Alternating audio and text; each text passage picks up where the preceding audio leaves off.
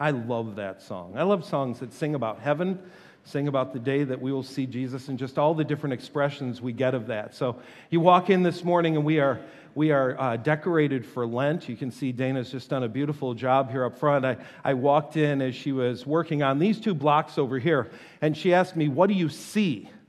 And I'm kind of staring at it, and I'm getting I see a hill, and there's a cross, and I see this, and she says that. She says, "Nah, that's not it." And so, and then she said, I hope that people are actually able to pay attention while you preach. So if you have to today in order to listen better, close your eyes. But I love this. I think it really sets a beautiful mood and spirit for the season into which we have entered. And in this Lenten season, we're taking the time to look at the lies that the serpent whispers into our ears. The lies that we buy into them. We don't even necessarily realize we've been told the lie. We just bought it. It may be something that we've been told in our culture. It may be part of our growing up experience. Whatever it is, we've heard the lie, and we believe the lie, and we live into the lie. We've been in a fun little time at our house. We, like many, are prepping our life for cutting the cable cord, and so we've been trying to figure out if Kim can actually access apps on TV and stuff like that, which is just a wonderful adventure. And so she's been watching a lot of these different history shows that we kind of missed out on along the way. So not too long ago, we polished off The Men Who Built America, learning about all those great entrepreneurs and industrialists that basically built our country during the Industrial Revolution. And then around President's Day, we took the time to watch the special that was on the series on George Washington and realize more of what we could learn about the founder of our nation. Now, I got to admit to you, when I watch these shows, and even when I read a lot of written modern history, I watch and listen with some skepticism. I wonder what the agenda is. I wonder what's really true and what is just some propaganda trying to get me to see the perspective of the producer or whoever's putting out the message. But there are times that you look at things and you know, that's absolutely true. I know that to be true. It's a fact. For example, we know that there was a Declaration of Independence. I watch National Treasure. I know there's a Declaration of Independence, and it's a beautiful document. It's a document that really forms the mindset of America. You know the words. We hold these truths to be self-evident, that all men are created equal, and they are endowed by their Creator with certain inalienable rights, and among those rights are these: the right to life, the right to liberty, and the right to the pursuit of happiness. Thomas Jefferson wrote these words, and I'm blown away when I go back and read. He was all of 33 years old when he penned this document. 3 years older than Brian. Just kind of get this in your mind. This 33-year-old man sets out this document, not necessarily a legal document in our system, but a declaration. King George, we're separating, and here's why. And the things that he wrote were ideals and ideas that were grounded actually in the teachings and philosophies of another man that existed before him, a man named John Locke. John Locke wrote it a little bit differently. He was suffering under tyranny as well. And John Locke said, all people are created and given rights by God. Not by government, not by anybody else, by God. And he says you have the right to life, you have the right to liberty, and you have the right to property. He didn't refer to the pursuit of happiness, but to property. And if you take Locke's property, and if you take Thomas Jefferson's pursuit of happiness, and you put them both together, what he was basically saying is human beings were born and given the freedom by God to pursue opportunities.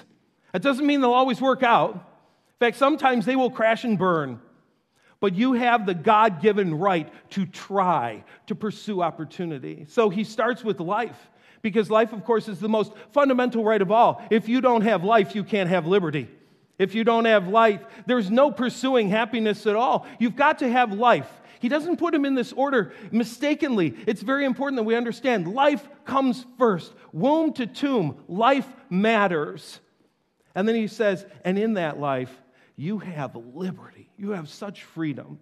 Oh, we as modern Americans, we have such a hard time grasping this great gift we've been given, the gift of liberty. We just don't, for years and years, for centuries and millennia, people sat under the rule of dictators and kings who told them the way they would live and what they would do. They were told what they would do with their lives. And we are born into America, and we have this wide open slate of freedom.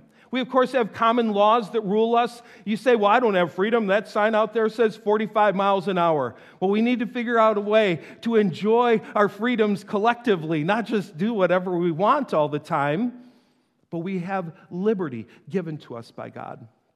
And then Jefferson tells us we have the right to the pursuit of happiness. Locke, the right to property, both together, the right to pursue opportunity. And for Americans, we love being happy. Happy is our prime goal. In fact, you talk to a parent, and in modern parenting, you know what the number one goal is? I want my kid to be happy. I want my kid to enjoy so we're asking 5-year-olds, honey, what do you want? And they're dictating everything about what the family does, because we want our kid to be happy. We care so much about happiness. We care about pursuing happiness. And you know what? In the process, we've really distorted what Jefferson and Locke were talking about. Because they weren't talking about just being happy. They were talking about the right to pursue opportunity. And sometimes those opportunities don't work out, but you have the right to do it. But we've taken this modern translation and said, every American should be happy. Happiness is my right. Happiness is my divine right. And it slides over into, then, one of our theological lies. One of the ways that we misunderstand God's goal for our lives. Because what do we say? As an American, I have the right to be happy. And as a Christian, I wholeheartedly believe God wants me to be happy. That's what life is all about. God exists in heaven to make sure that his little kid down here gets all the happiness he wants. Life is all about happy. I'm telling you, search the scriptures, and you are going to have a tough time finding verses that defend the idea that God exists to make you happy. That God's prime goal in life for you is that you be happy. You might say, well, what about Psalm 37:4? Delight yourself in the Lord, and he will give you the desires of your heart. I'll tell you what, delighting is a far cry from happiness. I can delight and not necessarily be happy. God has higher goals, higher aspirations, higher dreams for his children, that they simply be happy. I've had people use this idea, God wants me to be happy, to actually defend lives of sin.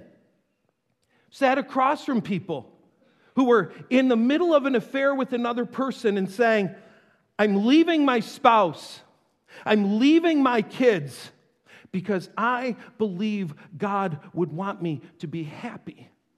And I can't imagine being happy in my current life. I'd only be happy if I pursue that other person. And I know God wants my happiness, so I'm leaving. I've had people defend aberrant sexual behavior that is forbidden in the Bible. Why? Well, because God would want me to be happy, wouldn't he? Time and time again, we use this happiness idea as if somehow that justifies any and every behavior. God would want me to be happy. He'd be saying to his little spiritual 5-year-old, do whatever you want, have whatever you want, eat all the candy you want, Cocoa Puffs, go nuts. I just want you to be happy. Nowhere in the Bible will you find that God's goal for your life is happiness. Now, I'm going to be honest with you today. This is not the way to fill a room. You don't preach a sermon like this and buy a former NBA stadium and say, let's fill this thing with 30,000 people. But we're talking about truth. We're not talking about ear tickling. We're not talking about simply reinforcing the lie that the serpent is whispering in your ear. We're talking about truth. So let's look at the Bible. Let's go to the book of Matthew. Let's go to the life of Jesus. We're told Jesus in John 3:16 is the only begotten Son of the Father. Father, Son. This Father, He loves His Son and He loves the world.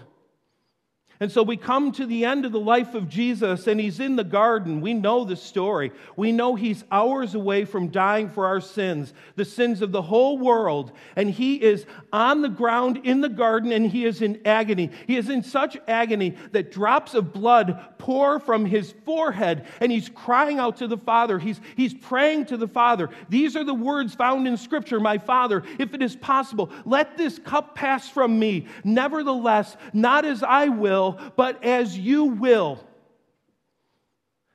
I'm a father of 3. I would rather take pain any day than watch them go through even the slightest amount of pain. And it's hard to imagine the Father in heaven not saying, I'll tell you what, you got to die. Let's make it quick and easy.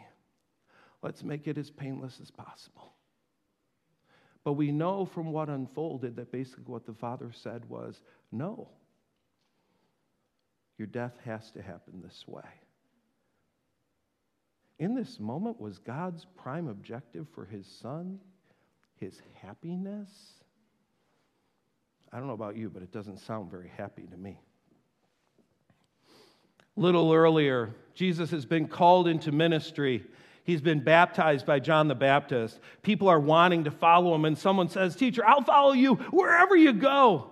And Jesus says to him, foxes have holes and the birds of the air have nests, but the Son of Man has nowhere to lay His head. Now I'm thinking, Jesus just got ordained. He's going to be a pretty good pastor. He's going to preach some memorable sermons. And I'm thinking His Father is thinking, hey, if I got to send my kid to that earth, to that cruddy place instead of heaven, I'm at least going to buy him a Galilean villa. I'm going to give him a nice $5.4 million mansion sitting. We'll position it right there where he preached that Sermon on the Mount, kind of as a memorial to that. That was a killer sermon, wasn't it? It was amazing. We'll plant him there. Well, what does Jesus say? I don't even have a place to lay my head. If I want to sleep in a comfortable place, I got to bum a room from a friend. Otherwise, I'm out under the stars, don't even have a sleeping bag or a pillow. Doesn't sound very happy, does it? You keep thinking you should get more, you should have more. Wouldn't God want me to be happy? How happy did He want His Son? Back up a little bit more. Back up a little bit more, you have Jesus at His baptism. And the Bible uses these words. The Spirit led Jesus into the wilderness to be tempted by Satan. The Spirit of God led Jesus into a desolate, harsh place for the sake of temptation. Does that sound like, I just want my kid to be happy?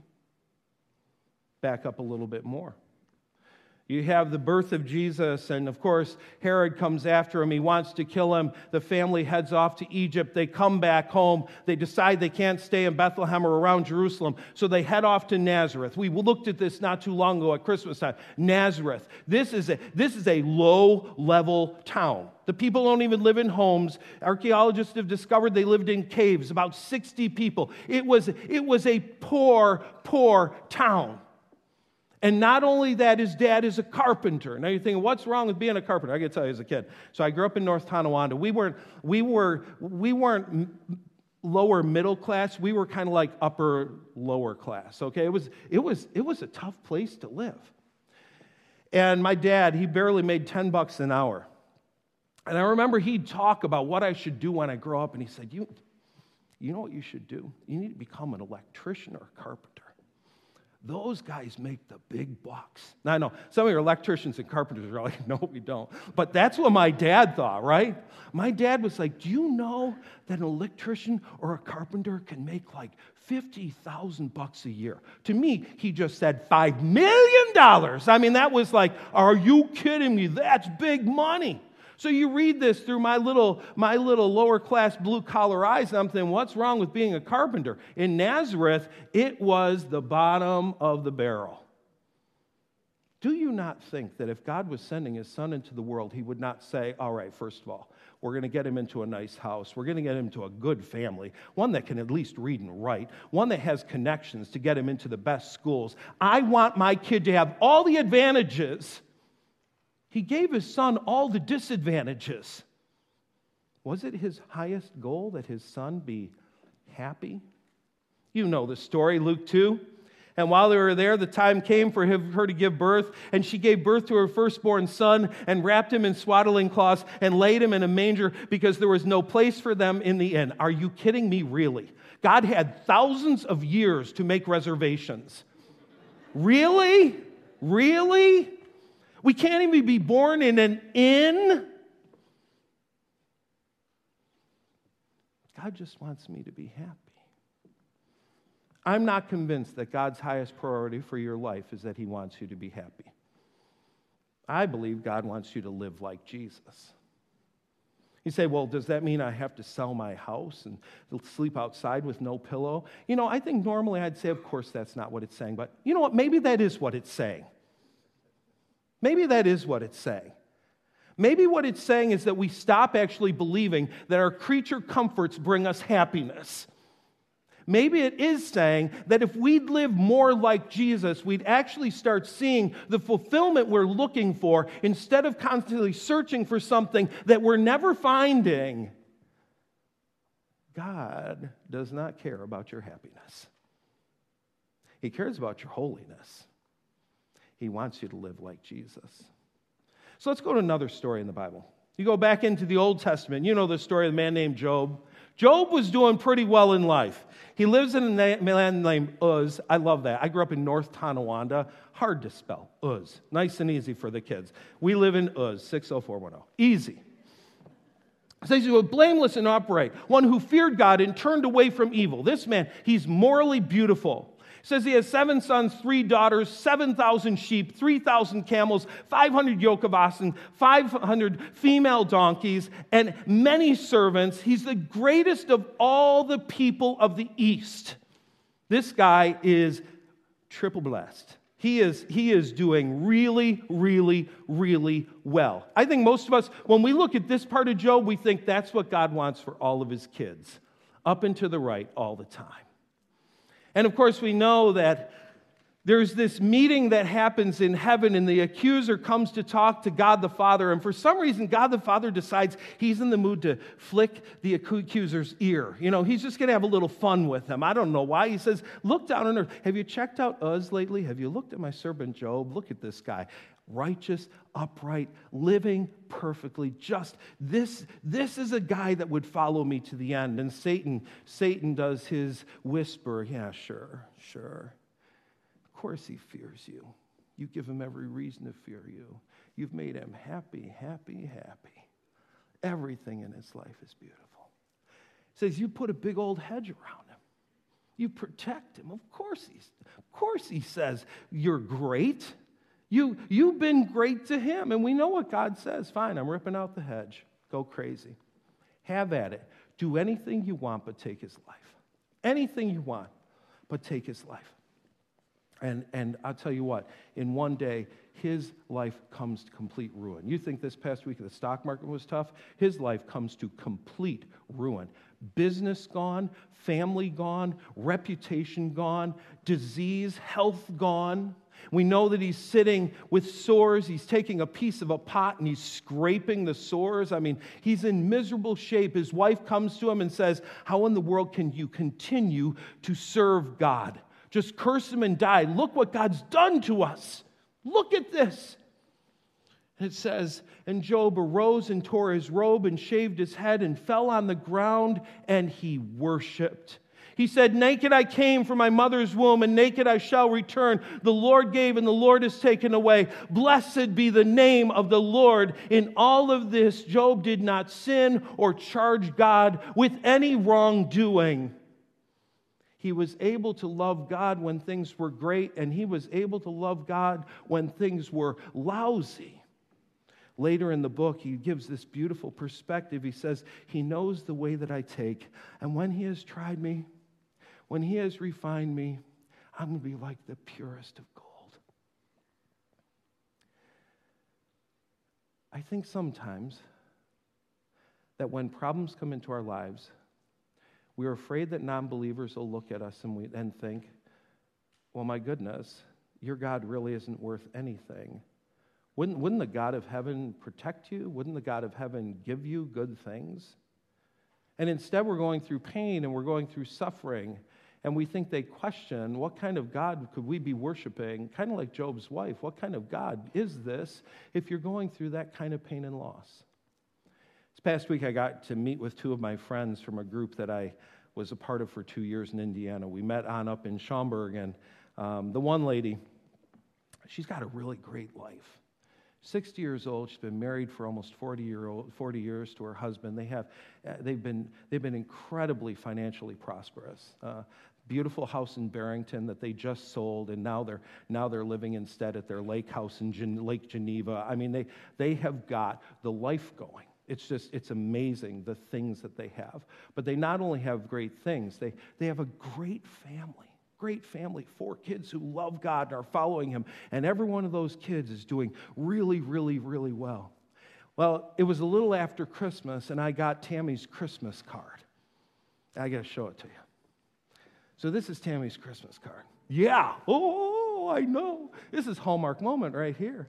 So the baby was literally just born a couple of days before Christmas, so she waited and sent out her card late so that she could do this beautiful image of Jesus in the manger, Mary, Joseph, the angel. She said the angel actually wanted to be Mary until she found out she had wings, and she was all into it then. And so their family takes this picture Christmas Eve, and then they take off the costumes, and they head off to church, where they've gone to church all of their family's life to celebrate the birth of Jesus. And I saw her, and the first thing that came out of my mouth was like, that card, Tammy, my word. It's a Hallmark card. It's beautiful. It's wonderful. And I have to wonder, I truly have to wonder, how many of Tammy's friends got that card and said, ugh, must be nice to have a perfect life. Wouldn't I love it if all my grandkids actually wanted to be in the room with me, let alone this? Wouldn't it be fantastic if my family actually enjoyed being together at Christmas instead of wanting to just go to Denny's and get away from me? I have a feeling that there were people that received this card and they went, must be nice. And there was actually jealousy that rose up in them because their life was not like that. But when we have moments like Job, people go, I can relate to that life. That's my life. And you're handling your Job moments way better than I handle my Job moments. Somehow you're still able to love God. Somehow you're still able to worship. Somehow you're still able to see that there is good in this world, and I don't get it. You see, I think when it comes down to it, God cares a lot less about our happiness than that we look like Jesus to people. That when people see us going through our suffering, we look like Jesus. And they say, I can relate to that, and I want that. I want that. One more set of stories. Acts chapter 2. That's Acts chapter 1, actually. Jesus ascends to heaven. The disciples are staring. Angels appear. Hey, guys, get your eyes on the ground. Let's go to Jerusalem. Wait, something great's coming. Acts 2, Church of Jesus Christ is formed. Holy Spirit, flames of fire. It's amazing. It's growing. It's bursting. Things are happening the way they're supposed to happen. They are Spirit-filled. Just a couple chapters later, there's already a struggle because they've grown so fast, their systems are breaking. And one of the systems they had was to take care of widows, and it wasn't being done well, and there's complaining going on and kind of a grumble. And the apostles say, we got to get some help. And so they choose 7 men to be deacons of the church, people who literally means to just serve. They're serving people, helping people, administering this food program. Chapter 7 comes, and in chapter 7, 7, one of those deacons, Stephen, he's deaconing well, but he's learning how to preach really well. And he preaches a beautiful, fiery message. It's the kind of message that, Just As I Am should play and thousands flow down the aisles. I mean, it's an amazing message. And they come to the end of the message. And when they do, it says the people who were listening were enraged, and they're grinding their teeth. I've never had people grind teeth at a message. They're grinding their teeth, and they're furious at what they've heard. And they start to shout, and they go after him, and they pull him out, and they take him to the edge of the city, and they stone him to death. And then he's being stoned to death. Here he is. It says, by the way, Saul is standing there. Saul, who becomes Paul. He's the coat check guy at the stoning of Stephen. It says, as he was being stoned, Stephen cries out, Lord Jesus, receive my spirit. He falls to his knees and cries out, Lord, don't hold this sin against them. And then it says he dies. He falls asleep. I suspect that in the deacon job description, one of the things they did not put is, you might die. You might die for loving Jesus. It says Saul approved the execution, and he started a persecution against the church that was intense. By chapter 12, you have Herod realizing that this pleases the Jewish leaders, and so he goes and takes James, the brother of John, and he kills him. And when he sees the pleasure from that, he arrests Peter, and he's about to do the same to him. These are the people that walked to the face of the earth with Jesus. Do you not think, for all they'd been through, that now they've arrived at the point in their ministry that Jesus says it's time for them to experience some happiness? You know what we know from the Bible and from church history? All but one of the apostles dies a natural death. Did I say that right? The other way around. Everyone is executed except one. One lives to the end of his life. And that's John, who dies in exile on the island of Patmos. Not exactly, club medding it to the end. Every one of them dies a painful execution for the cause of Jesus. But God just wants me to be happy, doesn't he? Do you not think the disciples deserved a little more happiness than us? Think about it. The apostles of Jesus. So the coat check guy, who ultimately dies as a martyr. Here's what he says. Whatever gain I had, I counted as loss for the sake of Christ. Indeed, I count everything loss because of the surpassing worth of knowing Christ Jesus my Lord. For his sake, I have been so happy. For his sake, I have suffered the loss of all things, and I count them as rubbish in order that I may gain Christ and be found in him, not having a righteousness of my own that comes from the law, but that which comes through faith in Christ, the righteousness from God that depends on faith, that I may know Christ, and that I may know the power of his resurrection, and that I may share in his suffering, becoming like him in his death, that by any means possible I may attain the resurrection of the dead. What does he say? God's greatest goal in life for every believer is that they be happy. God's goal for us is that we join Jesus in his sufferings, that we become like him in his death. It was Jesus himself who said to someone, you want to come after me? You want to be my disciple? You get to deny yourself, you get to take up your cross, and you get to follow me. Here's the benefits package. You don't get a mansion.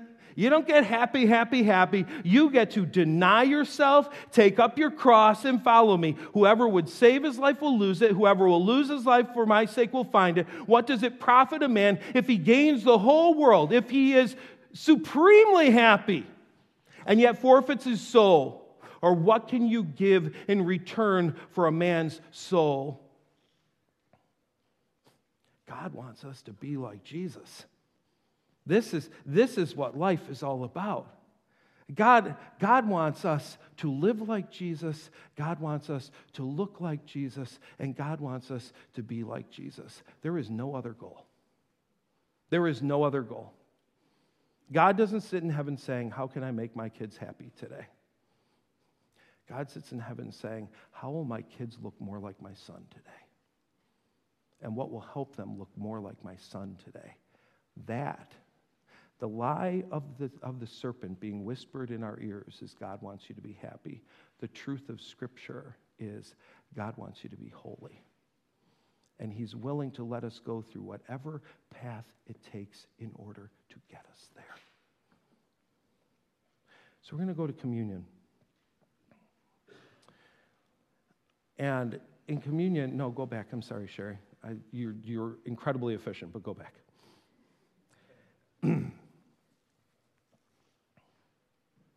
In John chapter 6, Jesus is talking about being the bread of life. And it is a hard message for the people to understand. They just don't get it. And we come down to the end of the chapter to a verse that continually blows me away.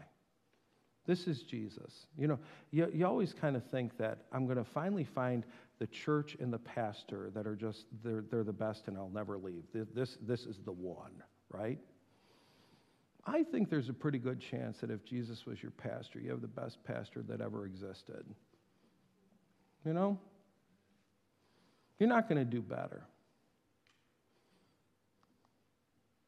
After this, many of his disciples turned back and no longer walked with him. It doesn't say a bunch of the seekers said, that's tough stuff. At this point, many of his disciples said, I'm done. I'm through here. This is nuts, and he's nuts. Jesus turns to the 12 and he says, so, you going to walk away too? I love Peter's response because he basically says, where will we find a better church? He says, Lord, to whom shall we go? You have the words of eternal life, and we have believed and have come to know that you are the Holy One of God. We have no other option. And we think you're a pretty good option. I want you to think about your physical walk to communion today. You've heard these words. This is truth. This is truth. God's highest objective is not your happiness. God's highest objective is your holiness. God's highest objective is that you look more like Jesus. And today, as you walk toward communion, you are in effect saying, even though I know that truth, I want to continue to follow you. Which may mean some of you need to say, I'm not leaving my seat. Because I'm not just going to go through the motions of bread and cup. I either believe what Jesus said, or it's time to walk away. Now, let me say this. If you determine that, it is not that I no longer have hope for you, but I have great hope in God. He's going to hound you. He is not going to leave you alone. He's going to keep looking and looking and searching and doing everything he can to bring you back safely home to him. But today we have to decide. This isn't just going through motions. This isn't just crackers and juice time. This is, I'm a follower. And I follow Jesus for who he says he is, not for the little statue that I have made to say this is Jesus to me. Jesus to me is irrelevant. Jesus is Jesus. And Jesus says, be like me, look like me, live like me. Let's go to communion. Want to know Christ. I want to know the power of his resurrection. I want to know the fellowship of his sufferings.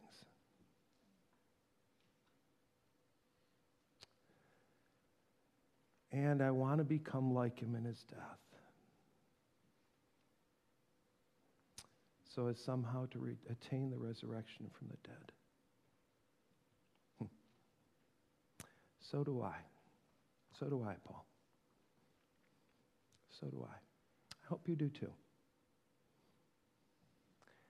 You know, if you find yourself happy this week, it's not a sin. Okay? Don't want to give us the impression here that we become kind of somber, never smiling types. It's just not the highest objective. I hope throughout the week you'll hear the words. I want to know Christ. I want to know the power of his resurrection. I want to know the fellowship of his sufferings. I want to become like him in his death. And that you'll be able to say, I really do. I really do. I want to be like Jesus, look like Jesus, and live like Jesus. Let's have a seat. Our servers are coming to receive the offering. You got the links this morning at 7 o'clock. And one of the things, the first one, if you open that, that'll take you to the YouVersion app, which gives you the sermon notes. And at the very bottom of that, you'll find the 3 questions that we want you to dwell on during the week. So we have a question that you do on Monday and again on Tuesday, Wednesday and again on Thursday, Friday and again on Saturday. And we'll also email that to you. So I hope you find those reflective questions helpful during this season of Lent, when we're focusing even more intensely on our relationship with Jesus. What else is going on, Brian? Well, one big correction that I need to make that someone told me I lied. I didn't lie. I just didn't have full understanding. Black Light Glow Night next Saturday. You don't have to sign up. A bunch of people apparently went to go sign up, and they're like, there's no link to sign up. So you don't have to. You can just show up between 6 and 8 p.m. next Saturday night for an awesome time of random glow activities and food and all kinds of fun. It's one of those cases. Would you rather be a liar or be ignorant? Ignorance better, I guess. Good. All right. Bus Brian. Thanks, man. All right. Anyway, yeah. So we have that going on next Saturday.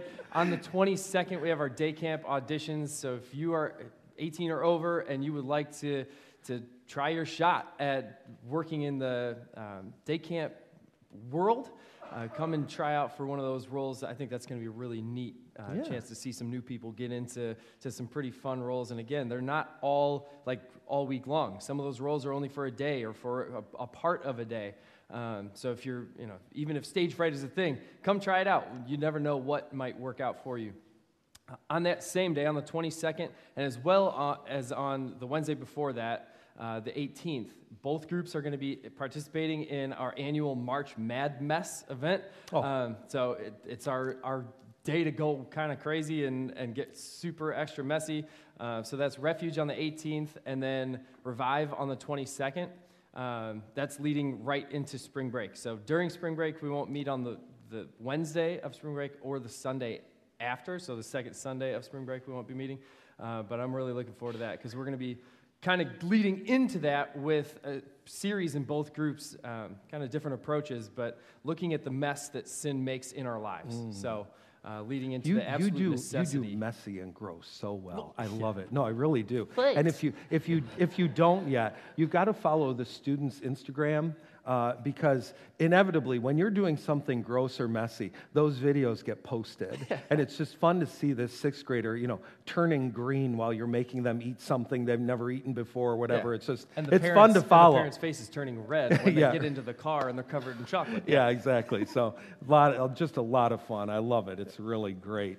I want to tell you we're moving into a new season of groups, actually starting today. And if you go to the website and you look at the group link, you'll be amazed at the number of opportunities for groups that we have this spring on many different days, guy group, girl groups, as well as couple groups. And we've got them all, and just a lot of really great topics. So take advantage of this final burst of learning that'll take place from March on through Easter.